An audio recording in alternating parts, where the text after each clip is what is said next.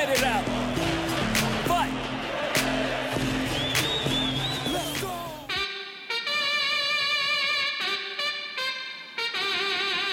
Hello and welcome to episode 158 of Shoulder to Shoulder Podcast, telling stories from the LAFC community match by match, fan by fan, story by story. Please give us a follow at LAFC S2S on all your social media platforms. Throw us a like and a subscribe would be appreciated. Tell those friends. As always, folks, my name is Jonathan Reimer, and joining this evening, none other than Christopher Sines. Good evening, sir. What's going down, Black and Gold family? Happy to be back. LAFC has had two matches since the Leagues Cup has ended. One was a win, one was a loss, and definitely we should have had two wins coming out of this past week. But we return yet again. New month, new rivalry. Miami, next opponent. Are you excited for this match this upcoming weekend, my brother? I am a little nervous about it. I think more than excited.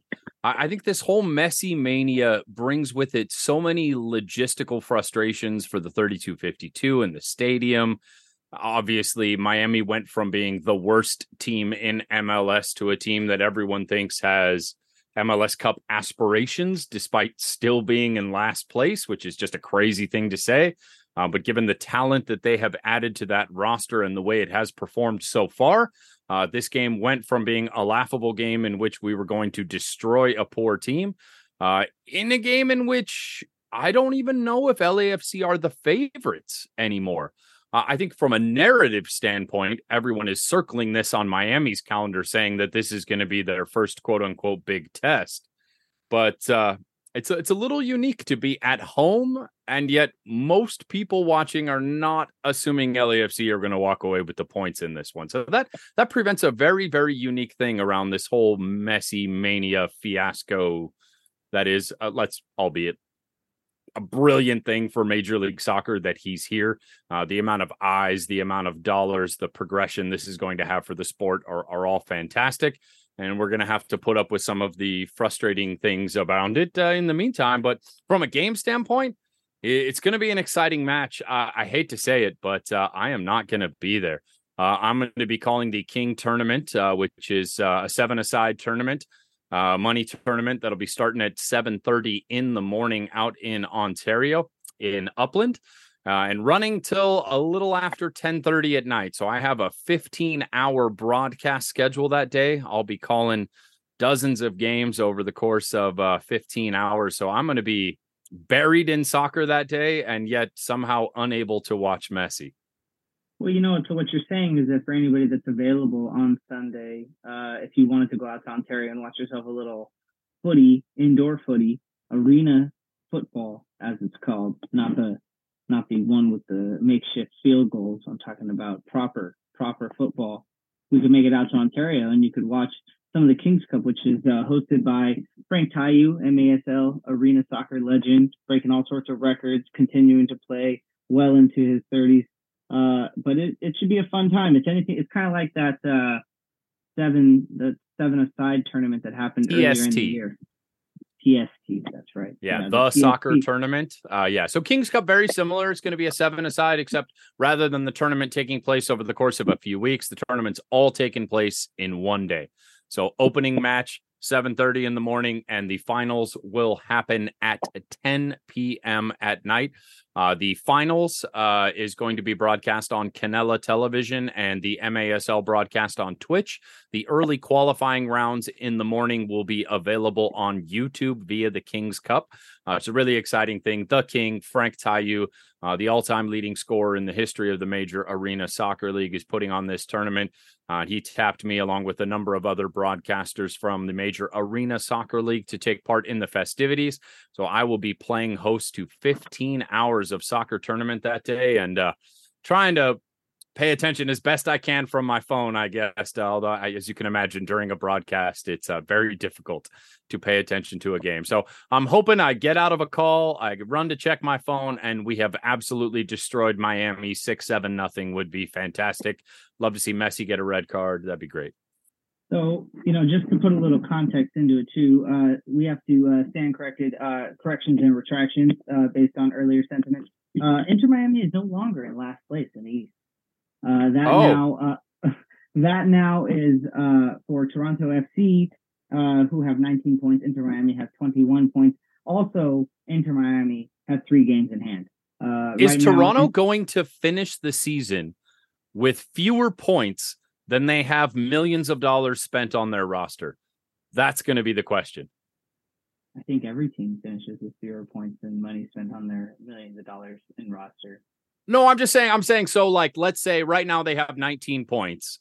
19 million would be, so 19 points, 19 million is what I'm saying. So will they finish the season with fewer points than they have spent millions of dollars, like in millions on their roster, which I believe their roster was in the 20s, 27, maybe, I think was their total roster spend for all the crazy Italians that they brought in, that none of which worked out. I think it's definitely going to be hard for for Toronto to finish the season. There's still 8 games left on their schedule. For them to not get 5 points, I think is a little. I think it's a legit question. If they finish the season with fewer points than millions of dollars spent on roster, you heard it here first. That's all I'm saying. No, look, joking aside, I don't want Messi to get a red card. I would like to see him play the whole game and play well, and that amount to nothing. I would love to see Messi get shut down by Ilie and Aaron Long. I think, Chiellini versus Messi and, watching Chiellini stop Messi would just be a glorious thing for all of us in the black and gold community. But it's a great thing that Messi's here, right? The dollars are insane. I mean, and you know what? If Miami were to make a run into the playoffs, I would have to say that this would have to go down as one of the most. I mean, you have to recognize Inter Miami for all the effort. If they to go from the cellar all the way into 7th place, which mathematically is not impossible, but it's definitely a very uphill battle. It's a tall order. Miami, 23 games played. Most teams have at least played 24, 25. Some have played 26. So at least 3 games in hand with some teams. 21 points. 7th place in Nashville right now has 38 points with 25 matches played. I mean, it could happen. And if it does, I do think that Miami is a team you'll have to worry about in the playoffs. But either way, I think that should Messi play, because there also is the idea of whether or not he's even going to dress for this upcoming Sunday with the international call-ups for Argentina. Tata Martino came out and talked about Messi is going to be missing some of these matches because the Argentina has international matches. So we don't know exactly which matches he's going to miss. Miami has a match this upcoming Wednesday against Nashville, and then they play us this upcoming weekend on Sunday. So if Messi were to dress, I think that it would be an amazing atmosphere, and I do think that it would be a top-tiered team affair. I would love to see Messi at BMO in an MLS Cup final. I'd take that. I think that's, the only chance we really have to worry about Miami in the postseason is if they make it to a final. And if we're worried about who we play in the final, I'll take it, right? All day. I'd happily have LAFC make a final if it means we get to play Miami or whoever comes out of the East, right?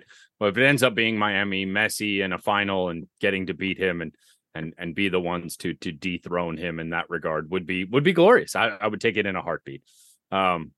It's interesting, I mean, in all the improvements that they've made to that Miami team, the vast majority of those improvements are all midfield and offense, right? I mean, the defense that was atrocious throughout the course of this season up until recently, it's still the same defense that's out there. Like, yes, they've got a few young kids coming in that have performed well, but they're a team that can be scored on. And we've seen this in virtually every game they've played. They have to constantly come back from behind, right?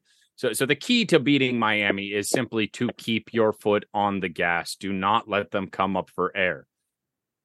And that requires a more possession style of football. And this is where I think we have to look back to some of the previous games, see the direction that Dolo has gone with his tactics and coaching this season, and start to raise some very serious questions about whether yielding possession and playing simply as a counterattacking team is the best philosophy versus every single opponent.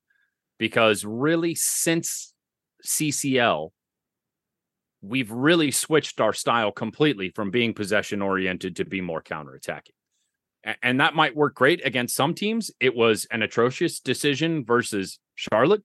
I think that decision-making in itself was one of the biggest reasons why we were so dominated throughout the course of that Charlotte game. And the domination was prolific. I mean, we allowed more passes versus Charlotte in the midfield than we have against any other team ever. The statistics coming out of that game from our passing, it was our worst passing game of the season. And our midfield was absolutely atrocious in their performance versus Charlotte. Right. The numbers don't lie. I mean, the numbers said this is one of the worst games LAFC have ever played. Certainly the worst game we've played this season.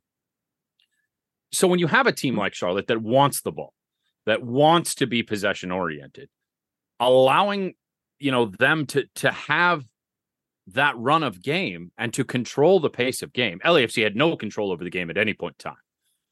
I just don't think that's going to be great against a team that has Busquets, that has a Messi in the team, that back to goal can, it doesn't matter if you have 5 defenders on him. All he needs is one glimpse of a look and he can pick a team apart. We're going to have to approach this game stylistically from a completely different methodology than we have over the last few games. Would you agree? I do. I definitely think that, you prepare each match for the opponent that you're facing, and the game plan that you have going in against Charlotte is definitely not going to be the game plan that you have going against Miami. Either iteration of Miami, whether it be the iteration pre-Messi or the iteration post-Messi. And I think that there were definitely some errors that were had in Charlotte. And I don't necessarily know what those were factors from, what led to those errors or why the team came out so flat. It's unfortunate. This LAFC team definitely has this hot and cold streaks about them. Pre-Leagues Cup, LAFC was definitely cold and they were out of sync and not in tune. And then in the Leagues Cup, they started to look sharp again. And we definitely saw glimpses and flashes of the team that got us that MLS Cup and the Supporters Shield last year. Then when you see the match against Monterrey that we lost and how they came back and how they beat us in those last 30 minutes of the match, it was again, all those questions popped up.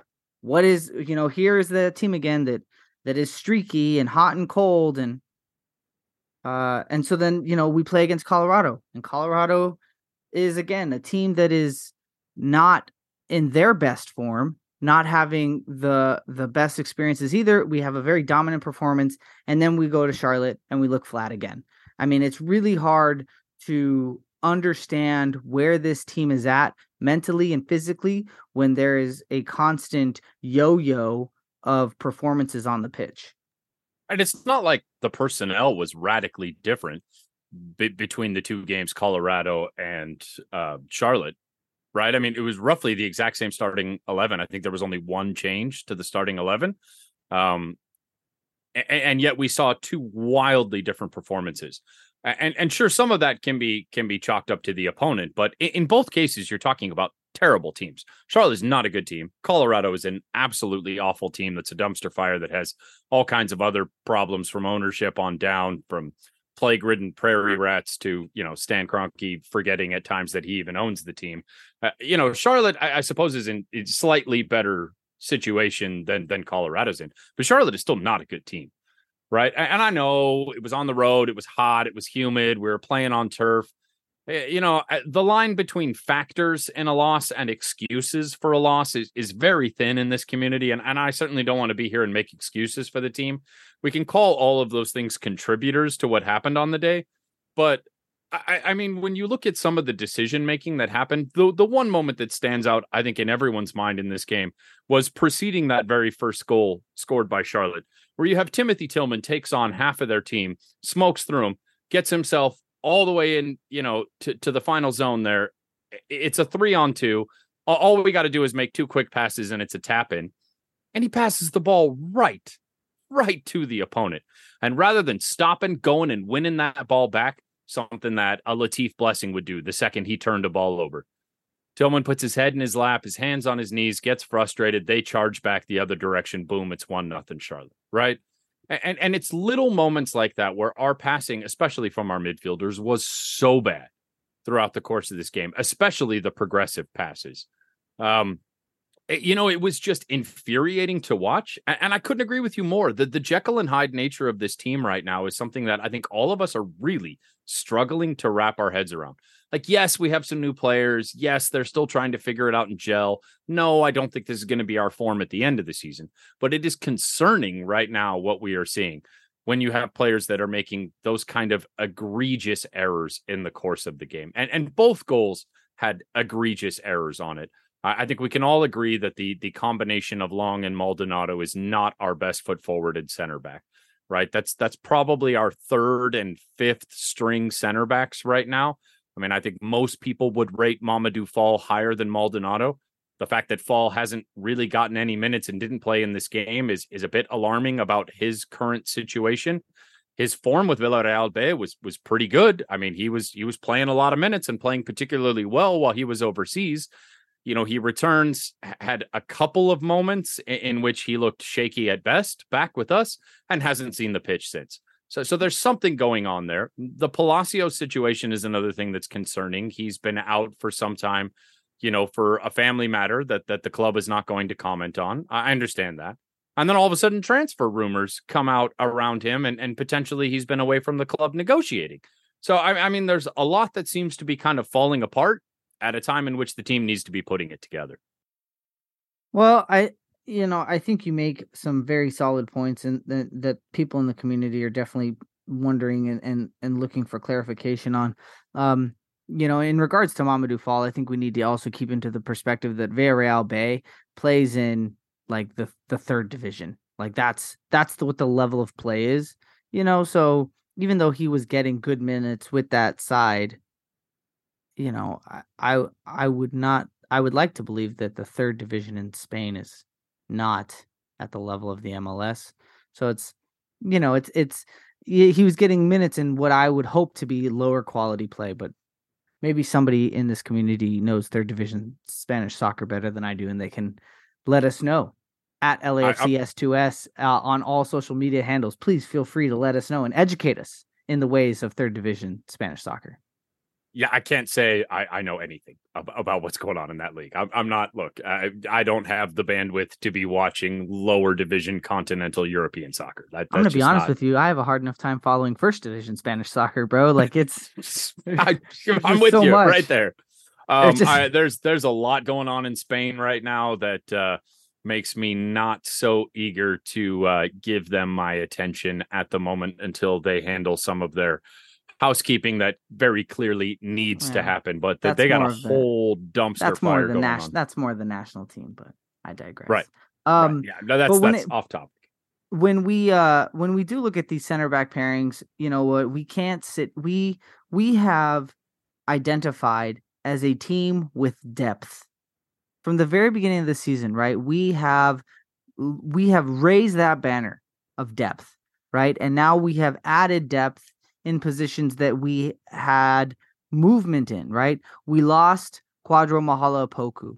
Okay. We have reinforces now as strikers. Our midfield was definitely somewhere where I think that we had lacked some depth, but then we have Bogusz come in and he helps solidify that midfield. And our center back pairings throughout the season, whether it was injury or minutes or international representation, I feel like we have always had fluid chemistry with our center back pairings. Every once in a while we would have something where it's just like, wow, that pairing didn't look ideal, but it was palatable. I think this was one of the first games where I think that people were really concerned about the center back pairing. And maybe that's something we need to see as we get ready for the postseason so that we are at least working out the kinks at a time in the season where you have a little bit more flexibility for results. Sure. I think there have been rumblings about our center backs all season. Maldonado had a string of poor games in, that time in which he was our only option back there. Gave up a few penalties, was too quick to go to his feet when defending in the box. The questions around Aaron Long, certainly some of our other members of the pod fam have been beaten on the anti-Aaron Long drum all season long. The guy's a former MLS Defender of the Year. He does some really good stuff for us defensively and has some great moments. His distribution's atrocious. I think we saw in this last game versus Charlotte. And if you watch Aaron Long and you listen to any of the other podcasts, which I'm sure you all do, you know that he just cannot pass the ball forward if there is a defender between him and the person he's passing it to. He cannot pass past a defender, right? He's never going to break a line with any of his passes. His passes are always left, right, or back. And if it's forward, it's to a defensive mid that has retreated to get the ball from him. He's never going to pass the ball through pressure or around pressure. It's just not going to happen. And we saw this manifest itself in like an alarming way versus Charlotte, where he's on the ball and he doesn't have an obvious option left or right. And rather than try and play the ball forward and just see what happens, he literally just passed the ball out of bounds and just turned over possession and was like, well, there wasn't someone to my left or right, so I'm just going to pass it left anyway. And there was nobody there and the ball goes out of bounds. He's caught flat-footed on the second goal as the man that he was marking just moved in behind him to collect the rebound, and he was caught ball watching. There are a few moments like that are frustrating to watch. And then he'll come out and he'll have 2 or 3 amazing defensive clearances, and you'll see exactly why, the amount of money was invested in him at the time that it was. So it's been hot and cold for Aaron Long all season. It's been ups and downs, and there have been a lot of people that have been riding the downs. But we have Mamadou Fall back. We have Eddie Segura, who's back healthy as well, too, by all accounts. He was re-signed with the team. He's there. He's in training. He's probably not ready for match fitness yet. But I think the fact that when Eddie Segura and Mamadou Fall came back, that didn't prompt the team to sell any one of the other center backs, I think it speaks to, the fact that Chiellini is his age and is not going to be able to play 90 minutes week in, week out. He's not going to be able to travel and play on turf like versus Charlotte. So, there's only so much you're going to get out of Chiellini. I think Murillo got that lower extremity bug that seems to be going around the team, so he's out at the moment. And with those two out, Dolo has said that, Long and Maldonado are the next 2 up, and Segura and Fall are 5th and 6th on the depth chart. And I just don't know if that's something the community agrees with, but obviously we're not there in training, seeing how these players are performing, but it is questionable. You know what, when it comes to coaching and questioning coaching decisions, I find it really hard for most people in this community to be able to question a lot of it anyways, because let's be honest, most of us in this community haven't played anything other than adult league soccer and high school, right? Very few of us have played at an elite level of college to know really, right? To be able to have like an actual opinion with some emphasis on the backside of it. But certainly not you or I, right? Let's admit it. Raise the hand. But yeah. I don't think anybody would listen to my opinion when it comes to who should be playing what positions. All I do know, though, is that we have to keep in mind Aaron Long had recovered from an injury that had kept him out for the majority of last season. Who knows if he's ever going to be the version of himself pre-injury. Same thing with Eddie Segura. That injury has kept him out for well over a year. Who knows if Eddie Segura is ever going to be the Eddie Segura that we knew of last year? Who knows why Fall is not playing? But right, we don't have access to that information. We don't know. The club's never going to give us that information, but it's certainly speculative when you see the kind of performances that both of them had. Maldonado absolutely culpable on that first goal. Also, the midfield not tracking those late runners into the box was a part of that as well too. I don't think 100% of the blame goes on him, but a significant portion. And on that second goal as well too. Now, certainly LAFC created their chances in this game, and something that we've talked about ad nauseum this year is the inability to finish those chances. Buwanga had a few looks you would expect him to put in. Mario, the jury's still out on him. You know, his XG is great. He's been in a lot of great positions. His hold-up play, his ability to be that back-to-goal offensive threat is just not something that LAFC have had for some time, a player that can do those types of things as a target forward.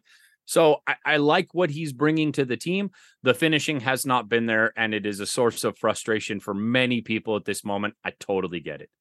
Kike Oliveira, same thing. Very, very small sample size. He's got himself a goal. Fantastic. But again, we've seen some big misses from him in big moments where you would expect a striker to have a little bit more clinical ability in those moments.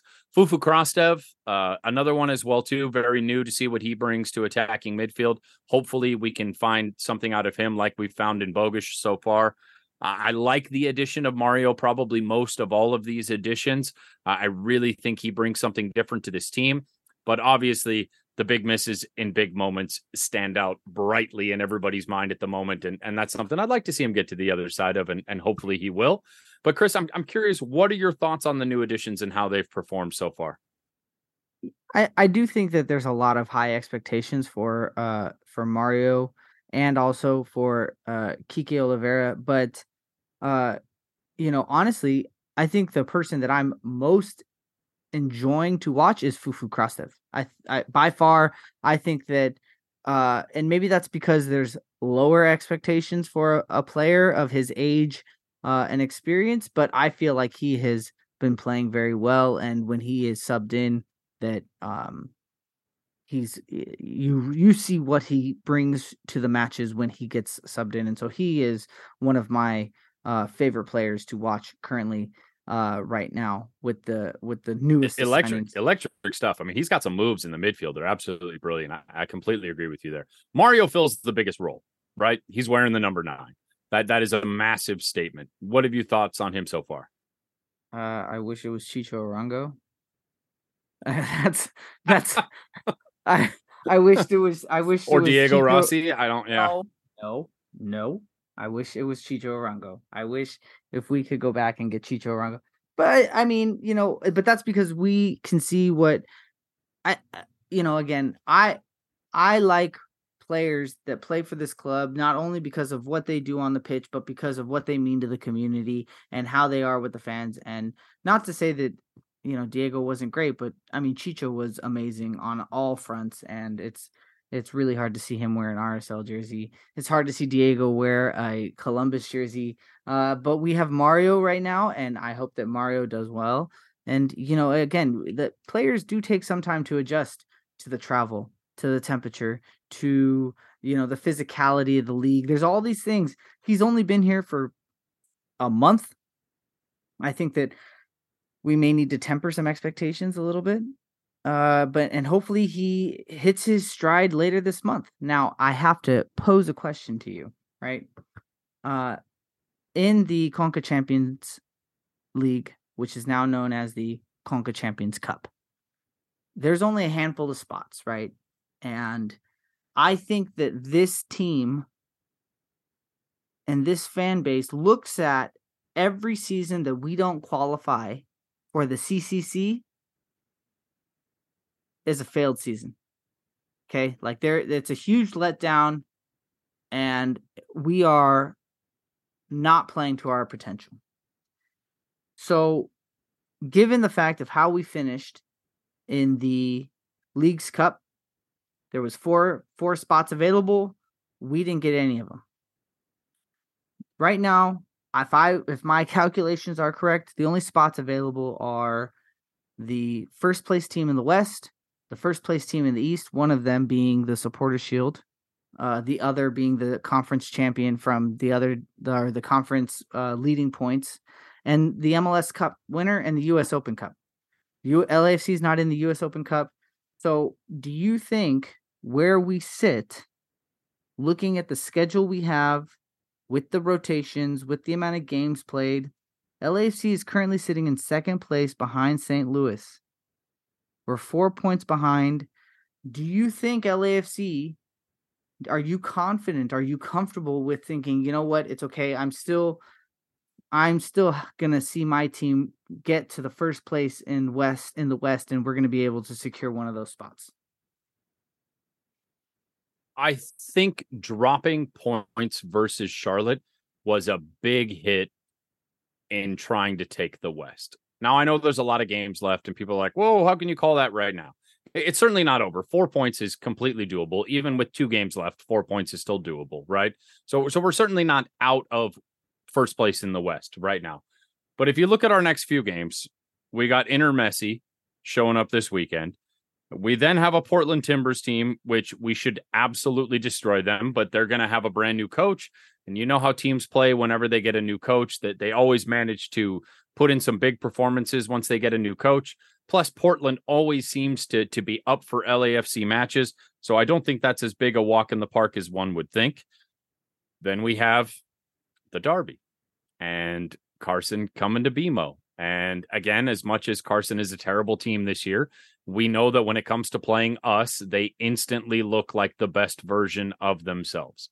Something I wish I could say about LAFC, that we always play our best versus Galaxy, but it hasn't been the case. Hasn't been the case this season. I'm certainly hoping it is the case on September 16th, but you never know. Those games are not something you can predict. Those games tend to go in wild trajectories, right? So who knows? Then we have arguably one of the biggest games with St. Louis City. We follow that up with a trip to Philadelphia, and we come back from Philadelphia, and 4 days later, oh yeah, we have the Campeones Cup versus Tigres, right? It's not until October that we start seeing the likes of RSL, Minnesota, Austin, and then finishing the season with Vancouver. So, I mean, RSL, Minnesota, Austin, Vancouver, those are games you think LAFC absolutely is the favorite in.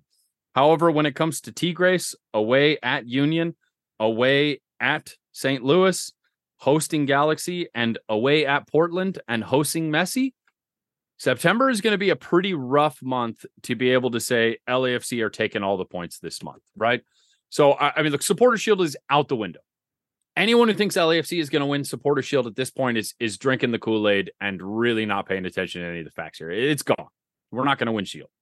So, and we have a difficult month ahead of us, but a very easy final 4 games to the season, all things considered. So if we can make it through September and be within 3-4 points of first place at the end of the month, if we're, let's just say, in the same position we are now, with 4 games remaining in the season, I still think LAFC has a really good chance to make it out as the number 1 team in the West, get that bye, guarantee yourself home field throughout the West, and see what happens in an MLS Cup. So I do think winning the West is still possible. Absolutely everyone in this community thinks winning an MLS Cup is still possible. But again, we get back to these Jekyll and Hyde performances, the inconsistencies, bringing in so many new players so late in the season and trying to change so many things, not to mention the fact that we've employed completely new tactics this year. We know the team basically went 90 days without having any real trainings because we were playing so many games. So now Dolo is trying to implement his philosophy with new players, and it's late in the season. If we scuffle for a few weeks getting it together and figure it out come playoffs, then I still believe this team has a chance to hoist the cup. But if we don't figure it out between now and the end of the year, we scuffle going into the playoffs and end up dropping to a 3rd or 4th seed, then the prospects of making the CCC next year look very grim. And I know that that is a major goal for this franchise because the monetary impact of being in Champions is massive for this club. And not to mention the exposure, the opportunity at Glory and all those things. But from a financial standpoint, making Conca Champions Cup is a must for this team. So I don't know, man. It's going to be, I think we're going to have a much clearer picture of how things look when we have 4 games left in the season. And this next upcoming month is massive. I think that if we can walk away with 10 points from the 5 matches, I think that would be really good, a really good place. And we have to get a win against St. Louis.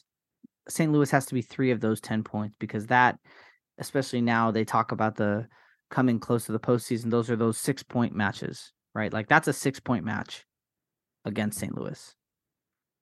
Absolutely. That's a must win. That game is going to be massive in determining. I mean, if we slip to 7-8 points back, becomes a much, much, much steeper hill. Well, and not only that, it's going to help leading into the postseason with the confidence should we have to face St. Louis again. Amen. Do you care about the Campeones Cup at all? The one game cup versus Tigres? So, unpopular opinion, I do. Okay. Should LAFC fall short in the playoffs, because we all know that the playoff structure is hard, this is potentially the only trophy that LAFC is going to pull that could be lifted this season. I'm okay with that. We are always talking about wanting to add trophies to the trophy case. Doesn't matter how insignificant or how major, we like to be able to add hardware to the trophy case. So in my opinion, yes, the Campeones Cup is very important. Outside of the fact that it may potentially be the only trophy that we lift at the end of the season. But even if we lift the MLS Cup, I would still love the ability to say, hey, we had 2 cups in 1 year again. I would love to beat a Mexican team when a cup was on the line. Right? I mean, that's something that in LAFC's tenure, we have never done. Right? We've come close. We beat some big Mexican teams, but the games versus León, the games versus Monterrey, the games versus Tigres stand out in everybody's memory because when the chips were all in, we struggled versus Liga MX teams. And so if we go into this and are able to take this cup from them, I do think that's a big deal just from a psychological standpoint to say that when there's a cup on the line, LAFC can perform, even if this cup does not come with Conca ties to it, which makes it obviously less valuable by comparison to some of the others. But I think LAFC are still absolutely within a chance to win the West. I think our chances to win MLS Cup haven't changed a whole lot throughout the course of the season. And I think we have a chance to win a spot through one of those. Obviously, I think we would all prefer to win the West and have that in the bag going into the playoffs, which, as you know, can be a crapshoot. And just avoiding that first round with this weird new, series style playoff format in the first round where you got to win a best of 3 games in the first round. If we could just bypass that whole thing, that would be fantastic, because that's a lot of games. That's a lot of minutes. And I think many of us are unhappy with that particular change to the playoff format this year anyway. So being able to bypass that whole thing would save us from having to deal with what is clearly just, we want more playoff games because they're more money and more eyes on the league. At detriment, I think, to the quality of play that we are going to see. And I think teams that are going to have to go to that third match in round 1 of the playoffs, the physical toll that's going to take is going to be a big factor going into that second round of the playoffs. So I would love to be able to leapfrog that whole thing and make it all the way in. I would love it if, the supporter shield held more weight. Like the ability for the supporter shield to be recognized in the same way that it's recognized in other leagues, and what it means to have the most points all season long, that I wish the supporter shield was valued more amongst the MLS community. It's a shame. I think what you would need is a home and away versus every team in the league, right? And if you don't have a home and an away versus every team in the league, which you can't do in MLS because we have 900 teams in the league, it makes it impossible for that to have the value that it has in other leagues, where you're guaranteed 1 home and 1 away versus every team on the table. So the points are a more accurate reflection of how your team, stands come the end of the year. Whereas in this current iteration where you're not playing every team, there's some teams you're not even playing, let alone having a home and away versus all those teams. It makes it difficult for that to be as accurate a barometer of talent and performance, right? And so I get why people have strayed away. I think really, to be honest, it's the fans that have kept the supporter shield a thing. But as the league continues to grow and that parity in schedule continues to drift even further and further away from truly equal, then you're right. It does cheapen the supporter shield. And you have teams like St. Louis this year that took advantage of the fact that the West was terrible.